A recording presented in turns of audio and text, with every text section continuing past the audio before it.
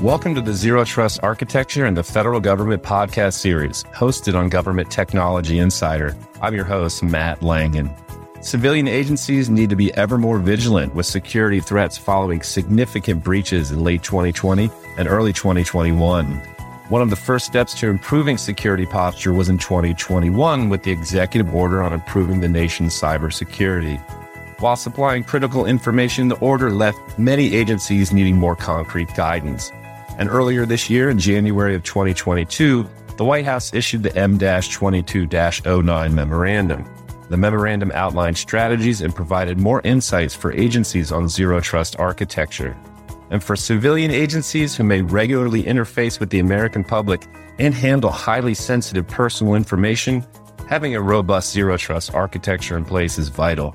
And having a workforce understanding zero trust principles can help with securing the network. In this episode titled Improving Security Posture with Zero Trust Architecture, we are speaking with Jim Farrell, who's the Senior Cybersecurity Solution Executive at Verizon, and Wayne LaRiche, who's the Field CTO at Palo Alto Networks, more about this topic. And Jim and Wayne, thanks for joining us today. Great. Thanks for having us, Matt. Thank you, Matt. Yeah, it's great to have you both. And let's go ahead and kick it off. So what are some of the challenges that civilian agencies have faced securing their network infrastructure, including insider threats? And we'll start with Jim on that one. Yeah, thanks, Matt. I think we all know that civilian agencies are under constant cyber attack, as well as enterprises, right? And some of the challenges they're facing are a shortage of cyber talent. They've got a lack of training. There's limited threat intelligence, and they've got legacy cyber solutions that just aren't effective in supporting the remote workforce. So if we look at the Verizon 2022 Data Breach Investigations Report, you're going to see that 62% of the breaches were due to the use of stolen credentials and ransomware. 21% were due to misconfiguration or errors, and 20% due to social engineering. So all combined, 82% of the breaches involve a human element. So people are a big challenge. In addition, agencies are challenged with securing this remote workforce with legacy point solutions that just do a poor job of securing remote workers. So I think what the data tells me is we need to provide more cyber awareness training on how to avoid common misconfiguration errors and social engineering. And given the workforce is remote, applications are moving to the cloud, it is even more important to make sure they have secure remote access to only the applications that they absolutely have to use. So the best way to do that would be implement like a zero trust strategy, starting with securing identities, eventually implementing a secure access service edge type solution that will help eliminate the legacy VPNs that are out there. So I'd say a combination of more cyber awareness training, zero trust education, combined with more modern cyber capabilities that are in line with NIST and the White House is a good start. Thanks, Jim. Appreciate those insights. Wayne, anything to add to that one?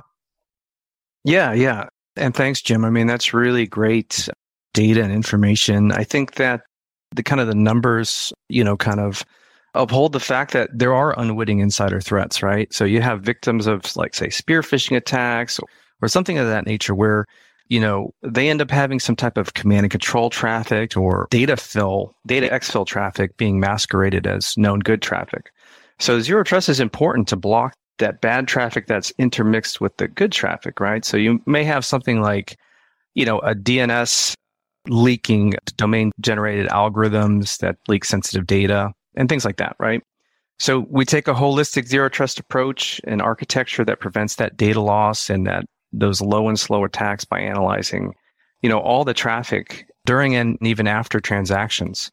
So, we have insider threats, we have unwitting insider threats, we have bad actors, things of that, right? So we really have to limit access based on a number of things like user roles, attributes, behavioral context, and et cetera. Great insights there. Thank you so much. Let's talk about zero trust. And can you explain it? Is it a single thing, or is it composed of many different subcomponents like zero trust architecture and zero trust network architecture? And we'll stick with Wayne on this one. Yes, thanks, Matt. Yeah, I think that the kind of the marketing out there may have confused things a little bit within Zero Trust. And to answer your question, I do not think it's a single thing, or, you can't focus it solely on like identity or microsegmentation, et cetera, because every enterprise, every agency is a little bit different. Some may be focused on things like IoT devices. Some may be focused on, actually publishing, information on the web, or in an HR perspective, so they're really focused on identity. But Zero Trust is well documented in documents like the NIST 800-207 special publications, which is defining it as a strategic approach to cybersecurity. So we want to secure organizations and enterprises by eliminating, things like implicit trust, continually validating every stage of digital interactions. And so to your question and to the point is that there are a number of components to Zero Trust that we want to include, things like identity, network access, data protections, microsegmentation, et cetera. All right, great. Thanks, Wayne. Appreciate those insights. Jim, anything to add to that one? Yeah, those are great insights. And, I see Zero Trust as a framework, and it's got pillars of areas that need to be protected. You've got users, devices, networks, your infrastructure, your applications, your data, your analytics, your orchestration. So you can take a look at all these pillars, and then below those pillars, you'll find there's capabilities that need to be secured. So there's like 40 to 50 capabilities, depending on the Zero Trust model that you're looking at. So I think there's a misunderstanding around Zero Trust. It's not a product. I mean, it's funny. I've had a couple agencies ask me to provide a Zero Trust demo or provide a price for Zero Trust, which is virtually impossible, as Zero Trust is really a concept of never trusting any person or device and always verifying. So most agencies, we've seen it just starting their Zero Trust journey by implementing multi-factor authentication. And that's a good logical starting point for Zero Trust, but only one of many of the capabilities that need to be secured depending on the model. So I see Zero Trust as a journey, and most agencies are just starting the journey. So as a colleague of mine likes to say, we're only at the 5-yard line when it comes to implementing Zero Trust. So many civilian agencies are focused on various network transformation projects. With this in mind, what security challenges do these transformations create, and what are ways that Zero Trust can assist? And we'll start with Jim on this one. Okay. So I think we all know agencies are moving to the cloud, and that's a new dynamic for many of them because they've been securing their assets via castle moat scenario where security's typically behind the perimeter. But with today, the cloud-based solutions, the perimeter is expanded beyond the castle. Now people are working from home 90% of the time. So implementing integrated cloud-based security solutions like Zero Trust principles will allow agencies to secure their assets in this time of transformation. So I'd say with this new dynamic of cloud and working from home, NIST has provided guidance for us on the next generation of the trusted internet connection. So what TIC 3.0 is providing is a framework for security of cloud applications, remote office workers, branch offices. And this guidance gives agencies more flexibility and have more control in securing their data now and their endpoints. And it allows for security and networking in the cloud and protects users no matter, where they are relative to their primary data center. So now security will be provided at the edge of the network. No longer going to have to be routed through an MTIPS platform or a TIC platform every time they need access. So I think designing Zero Trust principles into these transformation projects is how agencies can support this new dynamic. The most basic protection will start with deploying a multi-factor authentication solution. And I think documenting all the devices they have on their networks and their access privileges. Awesome. Thanks, Jim. Wayne, anything to add to that one? Yeah, I think modernization and transformation projects are very important, but they should, coexist with Zero Trust. I mean, there's no reason why you wouldn't want to include Zero Trust architectures within those projects. So when we talk about modernizing with Zero Trust architectures at the outset, we will provide things like a more secure enterprise and, level the playing field for different agencies. We're talking specifically about civilian agencies here. So In other words, small micro agencies can have the same security posture as a very large agency. And as Jim mentioned, zero trust architectures can also help with the modernization of work as workloads move to the cloud. So the whole system works in concert, for real-time zero trust, but also things that we've already done in the past, like logging and telemetry behaviors. Those things can be analyzed for threat hunting, even after real-time zero trust decisions are made. So we take tools like the SOC and the existing tools such as SIEM, and we can use those to automate threat discovery and remediation.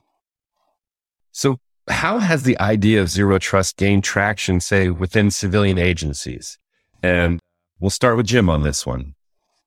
Thanks, Matt. With the executive order that's been released and the guidance out there for protecting data and systems, we've seen an exponential uptick in the agency's desire to learn more about zero trust. So I think it's gained a lot of traction with our customers. And most of our discussions are around TIC 3.0 and zero trust, which is a component of the TIC 3.0. And we're now performing zero trust assessments. More and more our customers are requesting them. And if you take a look at the FedRAMP marketplace, you're going to see that there's 77 authorization for SASE or SASE-like solutions, which helps solve for TIC 3.0 and zero trust use cases. So I think this is an area that will be top of mind in the coming years ahead. And agencies are literally at the beginning of this journey, are now just starting to plan and implement pieces of zero trust. Like I said before, starting with multi-factor authentication and more cloud native type security solutions. Great, thanks. And can you explain the impact of M-22-09, the memorandum, and what led to a more specific zero trust route rather than broader cybersecurity guidelines? And we'll go with Wayne on this one. Sure. I mean, M-2209 really builds upon the foundation that was laid by the May 2021 executive order on improving cybersecurity. So we have M-2209 that really introduces specific goals and provides detailed outlines on, what exactly the department agencies need to adopt. I mean, it specifically calls out things like phishing resistant MFA, which is, basically moving to, a PIV card or some type of hardware token, or moving from the perimeter to a continual verification. So we have things in there like device posture assessments, moving from that role-based access to attribute-based access, and also moving toward the, more information sharing between the agencies. And it emphasizes private and public partnerships. So that's one of the reasons why this is unprecedented and really shows this urgent need to shift to a zero trust adoption. I think part of, the catalyst here was all those high profile cyber attacks of the last 24 months, many of which went undetected for quite a while, things like Log4Shell or SolarStorm. For our last question today is, how will agencies continue to keep abreast of security threats and evolve once they've implemented zero trust? And we'll start with Wayne on this one. Thanks. I mean, this is where some of the information sharing aspect of, the executive order and M-2209 come into play. Government agencies are basically directed to start to develop playbooks and share those findings with each other. And, additionally, department agencies can leverage the private-public partnerships like those with Palo Alto and Verizon cyber teams.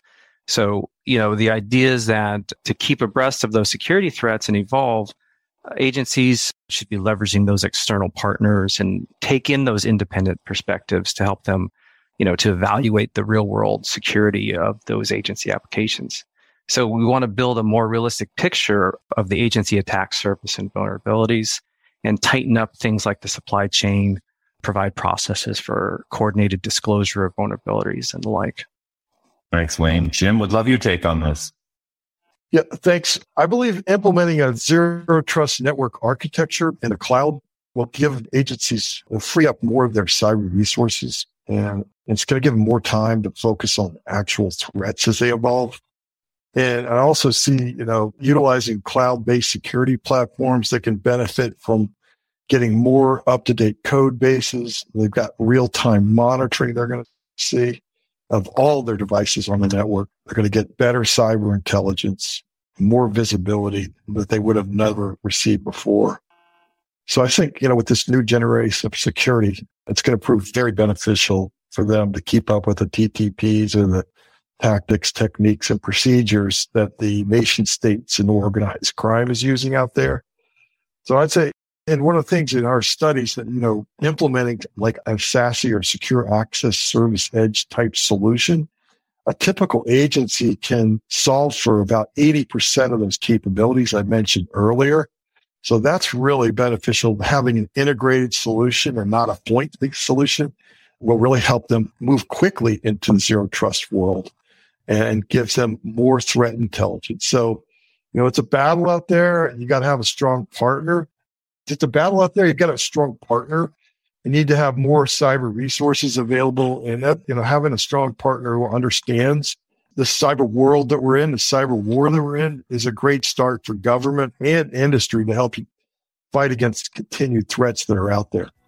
Awesome. This concludes the Zero Trust Architecture in the Federal Government episode titled Improving Security Posture with Zero Trust Architecture, where Jim Farrell, who's the Senior Cybersecurity Solution Executive at Verizon, and Wayne LaRiche, the Field CTO at Palo Alto Networks, provided detailed insights into how Zero Trust Architecture can help civilian agencies enhance their security postures and much more.